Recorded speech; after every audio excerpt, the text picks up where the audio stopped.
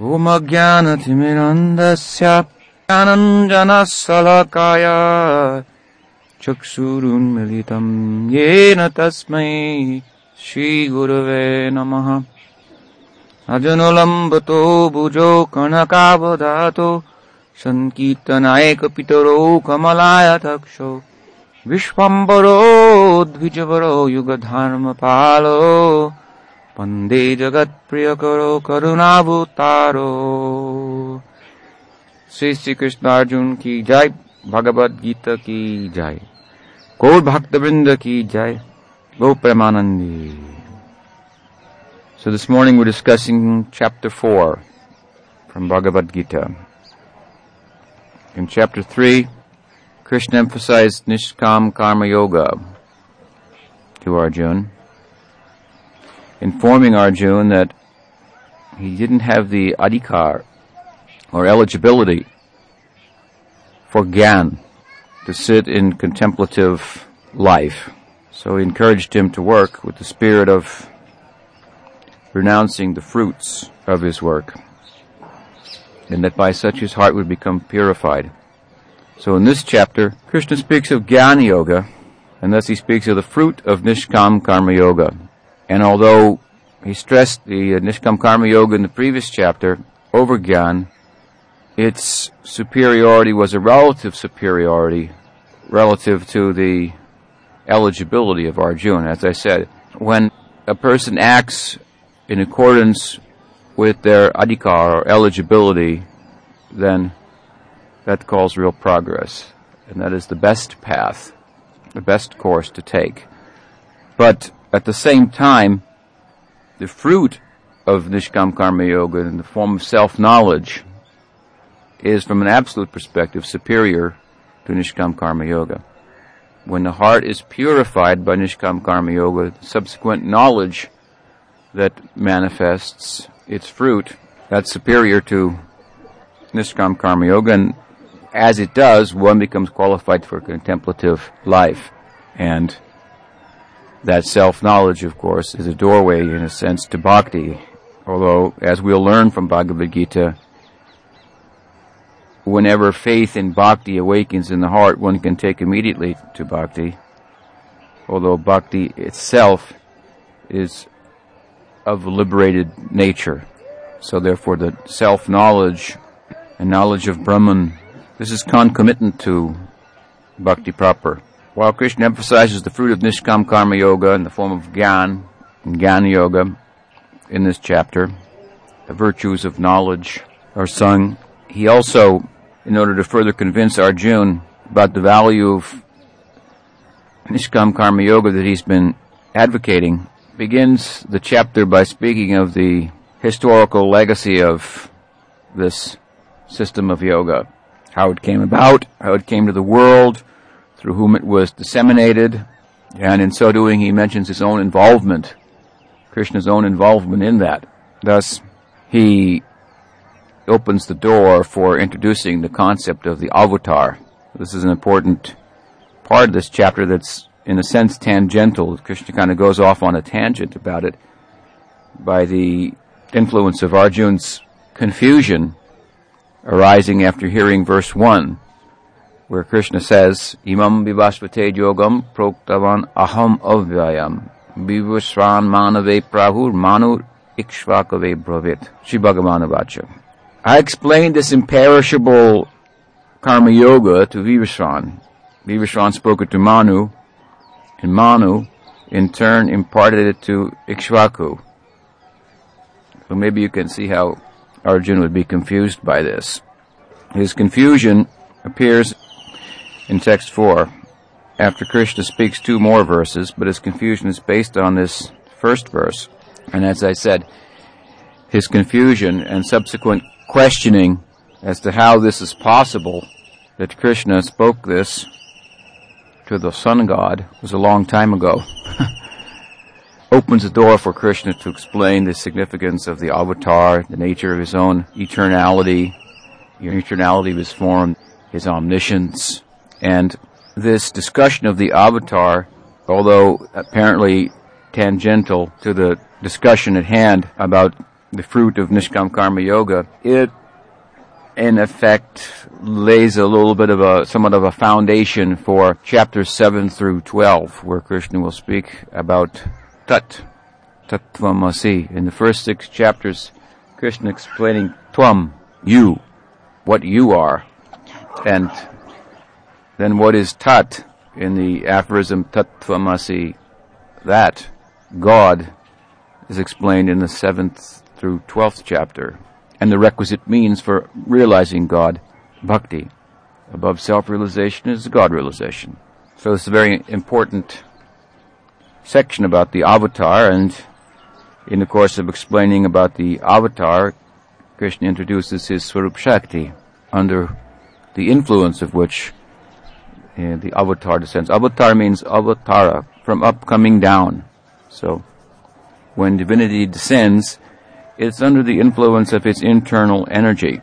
That is to say, his descent, his appearance, apparent birth, activities, and so forth are not under the influence of the Maya Shakti. So this will be brought out in the first few verses of this chapter, and of course this is elaborated upon later on in the Gita.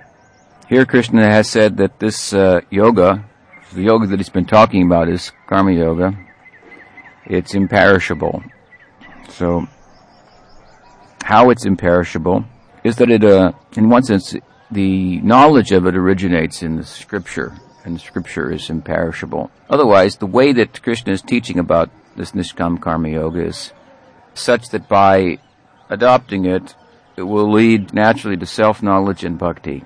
This first 6 chapters culminates in Krishna's glorification of bhakti as the highest yoga, which leads us into the second 6 chapters, which are all about bhakti. So as much as, in another sense, other than it's being originating in the scripture, which is eternal, imperishable, because it leads, as Krishna's teaching it naturally to bhakti, then we can also say it's imperishable. Having spoken about this history, Krishna then says something more about the dissemination of this teaching. Evam parampara praptam imam raja shayobidhu sa kaleneha mahata yoganashta parantapa. O conqueror of the enemy, saintly kings thus obtain this knowledge through disciplic succession. At present, under the influence of extended time here on earth, this teaching has been obscured. So, overtly, Krishna is referring to the saintly kings, Rajarshi, mentioned in the first verse, Vivishwan, Manu, Ikshvaku, whom he says, having spoken to Vivishwan, he passed it down, Ikshvaku to Manu, and this way it has descended. Here he uses the word parampara. So parampara means one after another. We've written a good-sized commentary on this verse. I'll read some of it.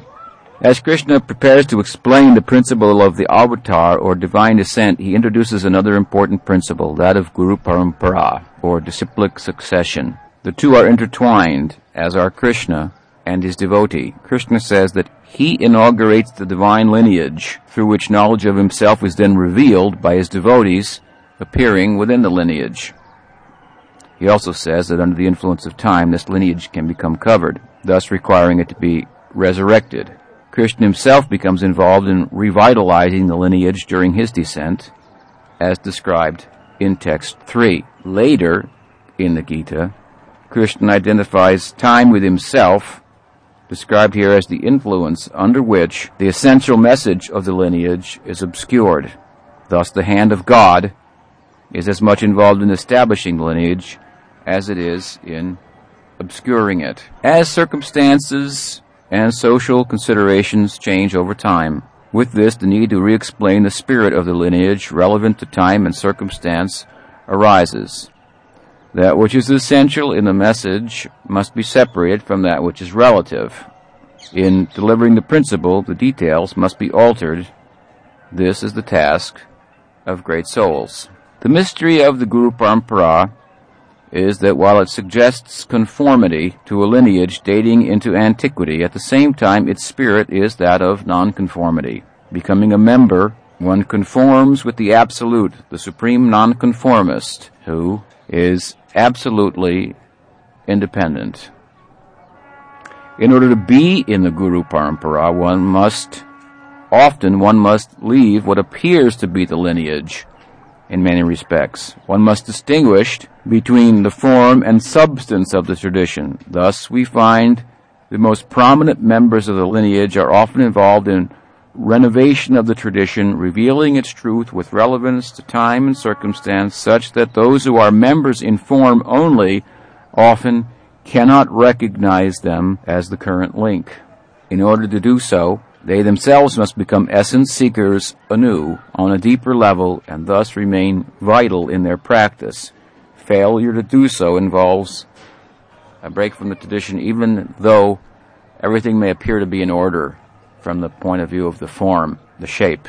Once, when one of my godbrothers was speaking with Om Vishnupad Bhaktirakshak Shridev Goswami Maharaj and contesting something that he was saying, I don't remember what it was, but he made the famous reply that perhaps he was saying something, but our Guru Maharaj said like this, and ISKCON is like this, and we have this kind of structure. And Sridhar Maharaj replied, I am not a form maker, but a form breaker. So this is the spirit of Guru Parampara. Although in the course of breaking the form, a new shape and form may come to surround that essence, the spirit of the Guru Parampara is not form making, but form breaking. Even while we're drawn in by the essential message of the Absolute, we tend to gravitate towards the surface of it, towards the fringe of it,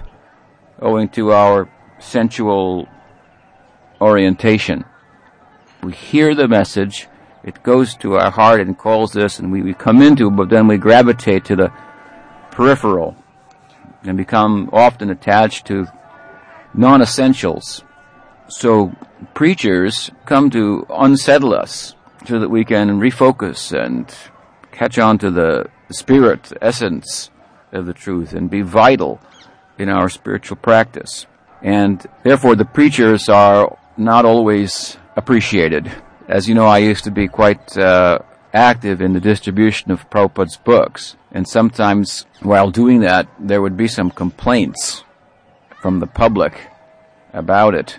And sometimes some of my godbrothers would complain to Prabhupada about the complaints that were coming from that. And Prabhupada replied that, that some people are complaining, then he must be actually preaching. If he was not preaching, then there'd be no complaints. But if you're going to come and preach the message of Krishna consciousness, then certainly people will complain. Even people who claim to be interested in the subject matter. If the preaching is vital, and then it will be unsettling. So form breaker rather than form maker. And as I say, even in the course of form breaking, another form will come to surround that, and people may hear the form breaking insights and separate themselves from a form that they became attached to, only to become attached to another form and shape that's come to be the container, the holder, so to speak, of that essence. So it's very elusive, is the point. And therefore Krishna has said here that this knowledge comes through this chain of disciplic succession, but from time to time it becomes obscured, it becomes lost. And I have made the point, I think it's written here as well, that more than in a particular historical time, this happened a long time ago, at this time, and Krishna intervened and spoke it to Arjuna, or it happened at the time of Bhaktivinoda Thakur. It's happening all the time that we are doing this. We're gravitating towards the peripheral, towards the fringe, and losing sight of the essence. And so we need to be, for our progressive spiritual life, in touch with advanced devotees who can keep us on the track, keep us focused on that which is essential. In doing so, they'll give some room for us to skirt towards the peripheral, which is inevitable, with our interest in Ayurveda and astrology and this thing and that thing. This is not the central course of Gaudiya Vaishnavism. And those are overt examples. Once one of my godbrothers was staying at Sri Chaitanya Saraswati Math. He was a sannyasi. He had a penchant for playing the sarod or esaraj. He was a musician. He would play it in his room. Maybe he would chant Hare Krishna with that. And one day, Guru Maharaj Srila Sridhar Maharaj heard that, oh, such and such Maharaj has decided to give up playing the Esaraj. And Sridhar Maharaj commented, Narta Nivritti. Devotees were shocked. Giving up on arthas. Very good. We should try to understand what is the heart of all of this Gaudiya Vaishnavism. We're busy with so many things, and we often don't take the time to chant Hare Krishna even attentively, or to do so attentively. In pursuit of the spirit of the lineage, the practitioner must take note of this verse, both with regard to recognizing the work of great souls when it outwardly appears to be different in detail from previous teachers, and with regard to their own practicing life. The spirit of the teaching is not obscured as much at a particular time as it is continuously for the practitioner who glimpses its true meaning only to lose sight of it again after being distracted by material conditioning under the influence of the mind and the senses. We tend to gravitate towards the outer body of the message more than to its heartbeat due to our external sensual orientation in life. The message is more than the cultural trappings it is presented in. It answers to a sense of urgency in the soul, striving for perfection. The spirit with which one initially embraces the lineage may, over time, become suppressed as the practitioner settles for answers to the problems of life rather than the difficult task of applying those answers in progressive spiritual life. Thus, there is an ongoing need to resurrect the spirit of the teaching both in our everyday life of spiritual practice and in terms of revitalizing its message generation after generation. So sometimes we come to a mission like this, to a tradition like Gaudiya Vaishnavism, because we want answers to life. We want to make some sense out of life, some coherence, why it is, what is its purpose, why things are the way they are, or how things are. And this is a good inquiry that arises in human consciousness. But too often what happens is we come to a tradition like Gaudiya Vaishnavism and it has answers to everything. There are a number of traditions that have answers to everything, and we should respect them in the sense that whoever founded them took the time to answer all the questions. These type of meta-narratives, they can be appreciated in that sense. Otherwise, most people make it up as they go along, and they want to challenge sometimes a tradition like this without considering that someone has taken the time to write down the whole concept. In other words, I've often met in my preaching people who challenge some aspect of the teaching, and then we answer it, and then they go another way, and they kind of, as I say, just make it up as they go along, and I reply to them, why don't you write down what you're about? Why don't you take the time to write the whole thing down and answer all the questions of life before you come with a challenging spirit to a tradition that's taken the time to do that? We should investigate it thoroughly in its entirety and consider the dignity of it and the fact that somebody or a group of people have formed a sampradaya, a whole tradition, and articulated what the view is, and in the course of doing so, given an answer, albeit you may not accept that particular answer, but they've answered all the questions of life, practically. This is no small accomplishment. In other words, these are great people. So we should approach these people, give them the dignity that they deserve in our approach to them. And of course, in a spiritual tradition like Gaudiya Vaishnavism, not only have they taken the time to articulate the whole system, but their personal lives also demand that kind of regard. So anyway, we want an answer to life. We want to make some sense out of life. We come in touch with a vital tradition like Gaudiya Vaishnavism, and it gives all the answers. But what happens, unfortunately, often then is we settle in for having the answers, which is easy to do in comparison to the real task at hand, which is to take those answers, apply them in our life, and actually come to know the answers, realize the answers. In other words, we get some relief by coming in touch with a tradition that gives all the answers. Now I know what life's about, and now I can just get on with my life, as meaningless as that is, without fully applying the answers and making a solution to my problem. My problem is not that part of that problem is I don't know the answers, theoretically. But when I know the answers theoretically, my problem remains to the extent that I don't put those answers into practice and actually change my life. And incidentally, when I do that, then I come to know, in fact, the truth of life, that the answers previously given, which I thought were comprehensive, in comparison to them, they become only like a shadow of explanation. It's an explanation of something that's beyond explanation. We want a reason to life, but in a sense there is no reason, because life is about love, and love is beyond reason, beyond explanation. So the answers from Guru Parampara and given in the Shastra and all that, it is a kind of a framework in itself. In other words, not only is the institution we join giving a particular shape and form that holds the teaching, but the literature itself is as well. The literature is closer, perhaps, to the essential ideal than the formal mission, its corporate structure and management and organization, but it nonetheless is also a form. I have said previously that Chaitanya Mahaprabhu was like a great waterfall of love of God. Like if you go to Niagara Falls, it's a huge waterfall. And all you can do is stand back in awe of that. There's no question of entering into it. You have to keep at a distance. So Chaitanya Mahaprabhu was such, overflowing with love of God, difficult to understand, to approach, what he was about, to explain. But the Goswamis, they made a lake out of the waterfall of Chaitanya Mahaprabhu's ecstasy in the form of their literature, and thus made it accessible. We could approach it. But we're not meant to stay in the lake. But we're meant to become a drop of water in the waterfall itself, beyond explanation. Some explanation is there that we can approach it. So this is a form of institutionalizing that ecstasy.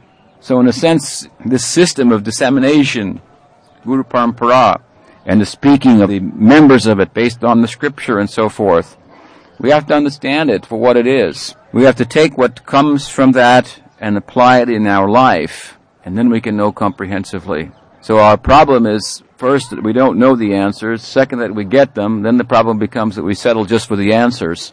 Now I know what life's about, so I go on with my own life. What is the meaning of that? And on top of that, while going on with my own life, I just tell everybody else what the answers are and think that now I know, and I've gone nowhere. And any intelligent person can see he's saying something, but he's just like me, actually. So what is the value of that? So again, we come back to what Mahaprabhu's standard of teaching was. Yadiracharati shreshtas tatarevetaro jana. Sayat pramanam kurute lokastadanavartate. More than by precept, by example. And actually, this is the emphasis of our Gaudiya Saraswat Guru Parampara. That's why Bhaktisiddhanta Saraswati Thakur oftentimes told his disciples not to read many books. Not that he didn't want them to use their intellect, but he didn't want them to be abused by their intellect. In fact, it is mentioned in Bhakti Rasamrita Sindhu by Rupa Goswami himself, one should not study too many books. We develop a tendency to want to understand this thing entirely with our intellect, will be repelled by the absolute, because that is not the means for going there. Full exercise of intellect leads us to understand that it has its limitations. Yes, we can understand Siddhanta with intellect, and we should try to do that, but to know our own self, that will not be by intellect, but by heart, by bhajan. So what is the value of knowing Siddhanta? Only as much as it fuels our bhajan. And if some points in the Siddhanta are told differently by different parties and so forth, and then we become confused on that, our Guru may say, don't be concerned with that. Chant Hare Krishna. If we are a real follower, then we will chant Hare Krishna. Not think, oh, he doesn't know the answer. That they say this, Jiva Goswami says this, Bhaktivinoda Thakur says that. There seems to be some difference. If I can't understand why there's a difference, then I'll reject Bhaktivinoda Thakur or I'll accept Jiva Goswami. My life will hinge on that. Actually, Bhaktisiddhanta Saraswati Thakur, he wanted his devotees, his disciples, his followers to make real spiritual advancement now. And he emphasized some very basic tenets and practices. Prabhupada actually did the same thing. Now we find a big influx of persons wanting to go back and find out so much of the teachings and find that so many details may not have been given, and maybe there even be some contradiction in what appears to be the original writings of the Goswamis and some of the things that Saraswati Thakur said, or even Bhaktivinoda Thakur. But they had something in mind. They had in mind what is the real spirit of Parampara, vitalizing the Guru Parampara, making it accessible all over the world. And they wanted to create a generation of new devotees who were really interested in the essence of the teaching. And therefore ISKCON was an amazing thing in Prabhupada's time. Prabhupada would say, and so, therefore we chant Hare Krishna, and the whole audience would go, Krishna Krishna, Hare Hare, Hare Ram, Ram Ram, Hare Hare. And we were rising at 3 a.m. and going through whole morning program, japa and 2 hours, and reading and Bhagavatam and Arti, Tulsi Puja, Bhagavat discourse, Prasad, out all day preaching Bhagavad Dharma, coming back, take Prasad, take bath, take Prasad, Arti, Bhagavad-gita, put the deity to rest, read Krishna book, drink milk, take rest, wake up. This was the kind of life he offered us, demanded of us. In other words, he didn't give us time all day for sitting and studying. And that's not a bad thing, but it can be abused. And apparently they had seen enough examples of that. Therefore Prabhupada said things like, just do this and you become perfect. And it's a fact, actually. All those truths that are spoken about in abstract language or through different examples trying to convey, they'll become revealed in the heart by sincere spiritual practice. So our tradition, our Gaudiya Saraswat Guru Parampara is something like that. People will criticize. Rashidamar said, don't read Ujjwal Nilmani, but if you don't read, how will you know? And then there's some scope for reading these things, obviously, and preachers should study in order to explain the essence of these literatures and answer the doubts of others as they arise. But we should be more concerned about essential spiritual practice than anything else. Otherwise, like I say, we can get the answers and we can get more and more answers, and we can just, by intellectual sleight of hand, think we've gone somewhere and be a preacher and explain to so many people, and people will listen, but actually our life doesn't change. So you have to be intelligent people and make a balance. Obviously, I'm saying this, but I'm a well-read person in the literature. So don't take it in one extreme or another extreme. As I said the other day, the main books, Bhakti Rasamrita Sindhu, Chaitanya Charitamrita, Bhagavad-gita, Srimad Bhagavatam. If you know these books, you know everything. But it may be helpful to know these books, to read other books that are actually derived from them, have them as their source, like that Astakal Lila Smarnam, Govinda Lilamrita, Krishna's Kaviraj Goswami, a very high book, has given the eightfold Lila of Radha and Krishna, described it in poetry. It's all in Srimad Bhagavatam. Astakal Lila is all in Srimad Bhagavatam. In fact, Bhaktivinoda Thakur penned a book, a small book, where he took verses from 10th canto of Bhagavatam and showed the Astakal Lila in Srimad Bhagavatam. So everything is there. These are the main books. We should go over them again and again.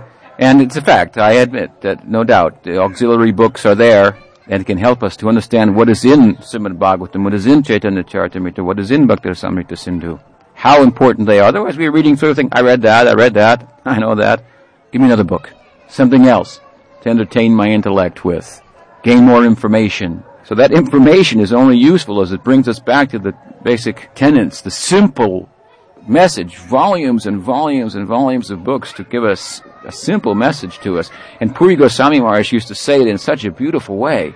Bhakti Pramod Puri Goswami Maharaj. When sometimes he was asked some of the higher questions, he used to chuckle and say, one thing that you should know is that without chanting purely Harinam, you will never know what is Krishna Prem. Point being, no matter how much I answer your question, no matter how much information you gather, it all comes down to this. Chant purely Hare Krishna. If you can't do that, you won't know what is Krishna Prem. So this is a good preaching. So as much as the Guru Parampara is about really as much as we should understand it in an essential way as to who represents it, we should be essential and living members. When one representative passes the torch to another, this is the formality of Guru Parampara, which means from one to another. However, its essence is that in bearing the torch, the current link sheds new light. However, renovators of the tradition must be distinguished from renegades of the tradition. The scriptural canon comes to help us in this task. While renovators justify their innovations with scriptural references, renegades cannot marshal scriptural support for their deviation. Like Bhaktisiddhanta Saraswati Thakur, Al Guru Maharaj also. They made innovations, but they were able to give some scriptural support for that. Now maybe somebody didn't accept that scriptural interpretation. But we should know that there are different ways to interpret the scripture. That's all. Then we will see if the person who's interpreted in a particular way, although you may not agree with that interpretation, he has vitality. Saraswati Thakur said, who has life, he can preach. He did so in such a big way. Awakened Shraddha in so many persons. We cannot ignore that. You may not appreciate his interpretation, but we should think he's been kind enough to have the courtesy to give a scriptural reference interpreted in a particular way for those who need that. Actually, Bhaktivinoda Thakur's opinion was great persons, liberated persons, and Sridhar Maharaj was of the same opinion, naturally. They are the active agents of divinity, and Scripture is the passive agent. He gave more emphasis on the sadhu, brings the Scripture down, brings it to light. What is its significance? The illustrious members of the Guru Parampara are kings of this world, having conquered their own minds and senses, as these two, mind and senses, rule everyday life on earth. In this verse, Evam Parampara Praptam Imam Raja Shayovidu. So Krishna is referring literally, as I mentioned in the beginning, to the kings, Ikshvaku, Manu, Vivishwan. But other than the literal reference to the kings, though anyone in Guru Parampara is a king, in that Vacho Vegam, Manasakroda Vegam, Jiva Vegam, Udara Pasta Vegam, Etan Vegam, Yovasaheta Dhira, Sarvam, Apimam, Pritivim, Sasishat. Rupa Goswami has given this verse in Upadeshamrita, verse 1. If they conquered over the senses, they've conquered over the Prithivi, the world, the earth. Because earth is ruled by mind and senses. Prabhupada was once asked, how many disciples you have? He said, unlimited. Some know it and some do not. In other words, who's conquered over the mind and senses is the guru for anyone who has not, in a general sense. In this verse, Krishna uses the word Rajarshi to describe the prominent members of the Guru Parampara. Although he's literally referring to the kings mentioned in the previous verse, anyone representing the Guru Parampara is both a king, Raj, and seer, Rishi. Sa evayam mayatedya yoga prokta paratana. Bhaktosi me sakachiti rahasyaretu uttamam. This is the third verse now that Krishna has spoken in this chapter by way of introduction. It will be followed by Arjuna's inquiry arising from verse 1 that caused him some confusion. This is a very nice verse here, verse 3. Krishna says, I'm telling this to you, this ancient science of yoga, today because you are my devotee and my friend. Indeed, this is a great secret. So Krishna is privileging Arjuna with this information that is the secret of great kings, the sun god, Manu, Ikshvaku, and Krishna is saying, I'm giving it to you. Arjuna is embarrassed to think, to me? You're going to give this secret knowledge of the kings? As I said before, the disciple should feel in the presence of his guru very unqualified, yet of great potential. These two contradictory things. I'm so unqualified, I'm a fool, but I feel that I have great potential to do something wonderful. Because as the Guru speaks to us and instructs us and looks at us in terms of our potential, then we feel inspired. Yes, based on this knowledge, I can do something wonderful if I'm listening essentially to the message. But my conditioning is also apparent because I'm only in a potential state, whereas my Gurudev is in a realized state of that, actually doing something wonderful. So Arjuna is feeling like this. He's feeling very unqualified, but the sense that Krishna wants him to do something wonderful also is also felt. Krishna says, you're my friend and my devotee. Bhaktosi me sakacheti.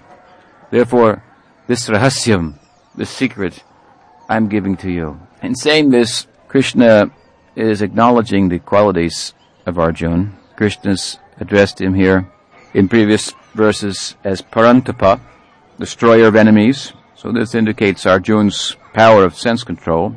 And he says here, he implies here that the transmission of spiritual knowledge to a sense-controlled, sober disciple from the Guru requires that the disciple understand the heart of the Guru. The Guru is trying to convey his heart, essentially what he's about. Narottam Thakur prays, Sri Chaitanya Manobhishtam Sthapitam Jena Bhutale. Manobhishtam. When will I understand the heart of Rupa Goswami?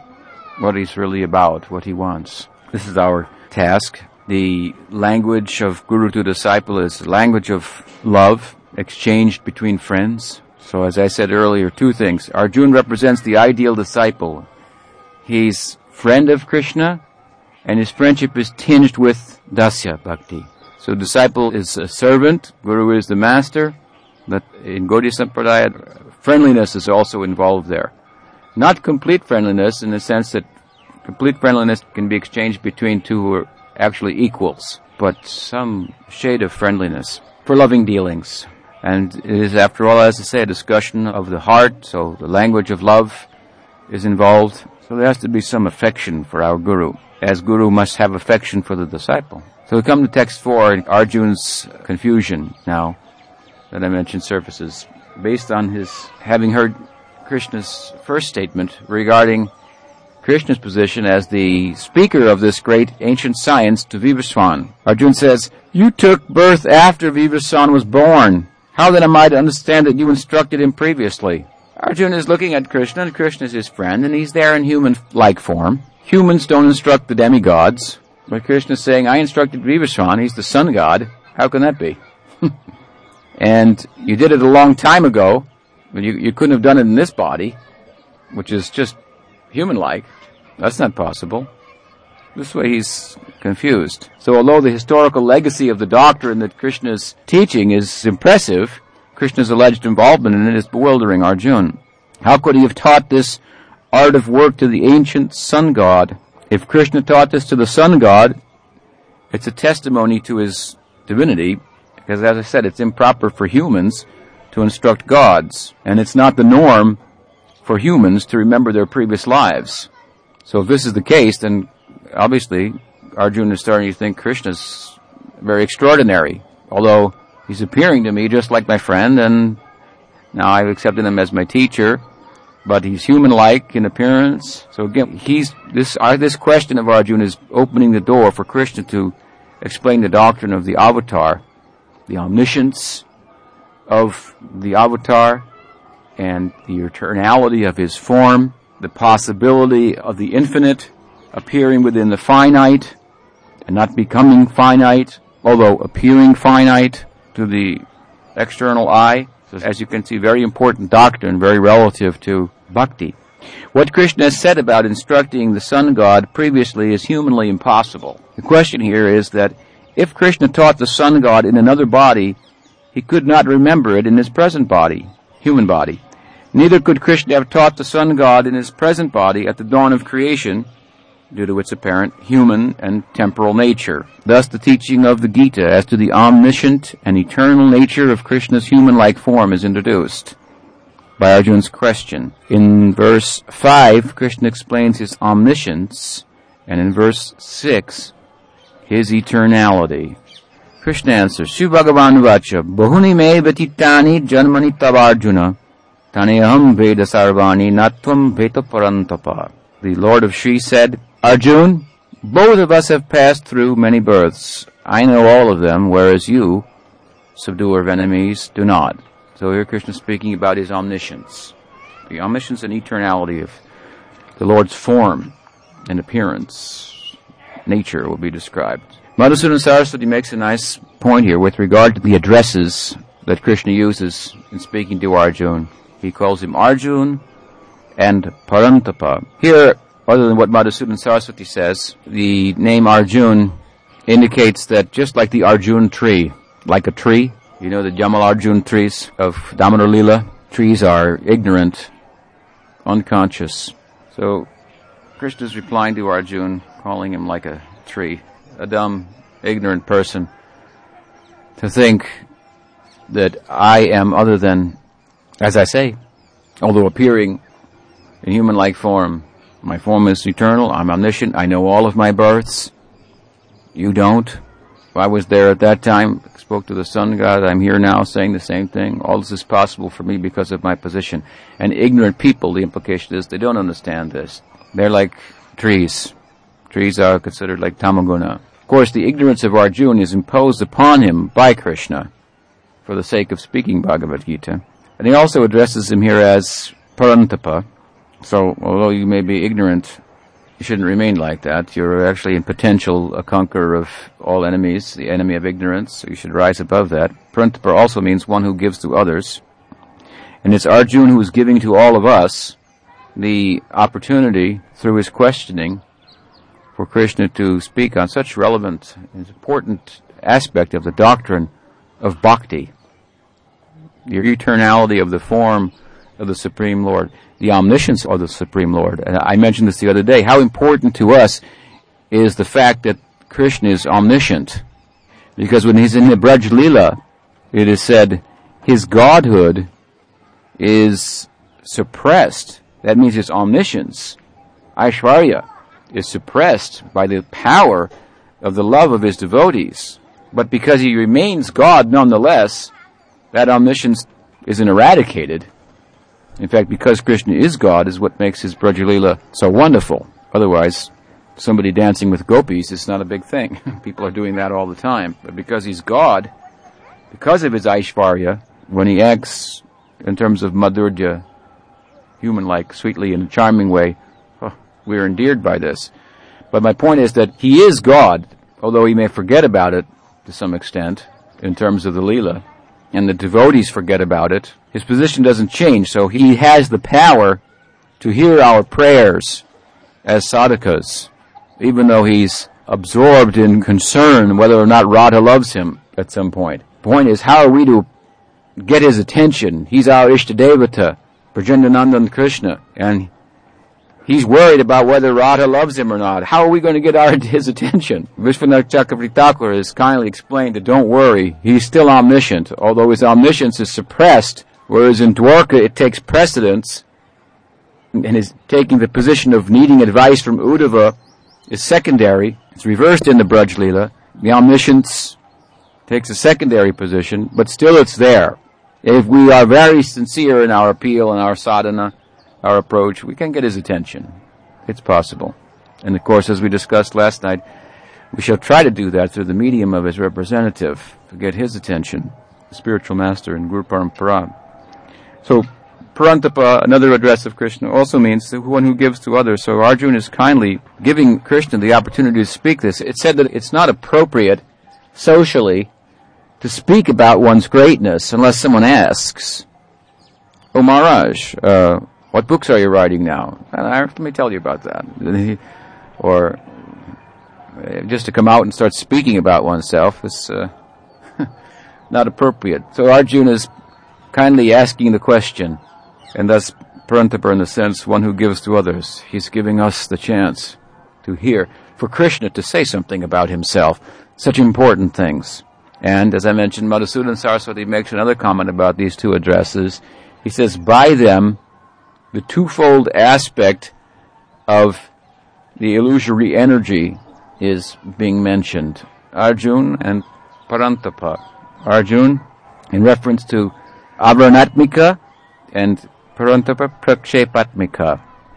The initial covering aspect of Maya Shakti, and the subsequent distorting influence of Maya Shakti. Having spoken about his omniscience, now about his eternality. Ajopisan abhyatman bhutanam ishvaropisan prakritim swam adhisthaya sambhavami atmamayaya. Ajopi. Although I myself am birthless, and by nature imperishable, and although I am the controller of all beings, nevertheless, remaining in control of my material energy, I manifest by my own internal power. So here Krishna has introduced his Swarup Shakti for the first time in Bhagavad-gita, under the auspices of which the Leela is conducted. Relationship with devotees is based on his placing the Swarup Shakti in the heart of the Jeev. He descends under the influence of internal potency, remaining in control of the external energy at the same time. Again, this Swarup Shakti, which is different from the Jiva Shakti and different from the Maya Shakti in the sense that it's said to be non-different from him. They're all one and different, but the Swarup Shakti is his own nature. Maya Shakti is a Bina Prakriti Rashtada. It is a separated energy. Jiva Shakti is marginal. It can function in relation to the material energy and thus thereby be separated from the Lord. But Swarup Shakti can never be separated. Like you cannot separate the moon from its shine. That Swarup Shakti is what reveals Bhagwan, this feature of the Lord. So later again this is mentioned in the 9th chapter. Mahatmanastu mam parta daivim prakritim ashrita. The devotees are also moving under this. Daivim prakritim, internal energy of the Lord. Swarup Shakti, Jiva Shakti, Maya Shakti. These three principal Shaktis of the Lord we should understand properly. This verse can also read differently than we've rendered it. Being situated adhisthaya in my own form, prakritim swam. In this rendering, Prakriti refers not to Krishna's material energy, rather to his own identity or nature. Siddhar Swami says, resorting to my own Prakriti, which is made of Suddha Sattva, Ramanuja concurs, as does Jiva Goswami in Krishna Sandarbha. In either case, the purport is the same. Krishna's form and descent are not tinged with material qualities, for he descends under the influence of his primal Shakti. Madhusudan Saraswati offers a different purport in conformance with Advaita Vedanta. At the same time, he acknowledges, in doing so, quote, others, however, do not admit that there is a relationship of body and possessor of the body in the case of the Supreme Lord, but that he is Vasudev, eternal, omnipresent, existence, knowledge, bliss, through and through, full, unconditioned, and the Supreme Self. He is himself that body, and it is not anything material or made of Maya. So in this way, showing regard for the Vaishnava interpretation, he mentions it, does not try to refute it. Madhusudan Saraswati, of course, was a Dvaitan, but he came from Bengal, and he was very influenced by Gaudiya Vaishnavism. He never met Chaitanya Mahaprabhu. Of course, if he had met Mahaprabhu, he would have been converted. So without reading the balance of this lengthy commentary, suffice to say that here Krishna has explained the eternality of his form and nature, as he has in the previous verse his omniscience, by the grace of Arjun's questioning, created by his own statement, which is understandably a little confusing. I think we should stop there. Any question?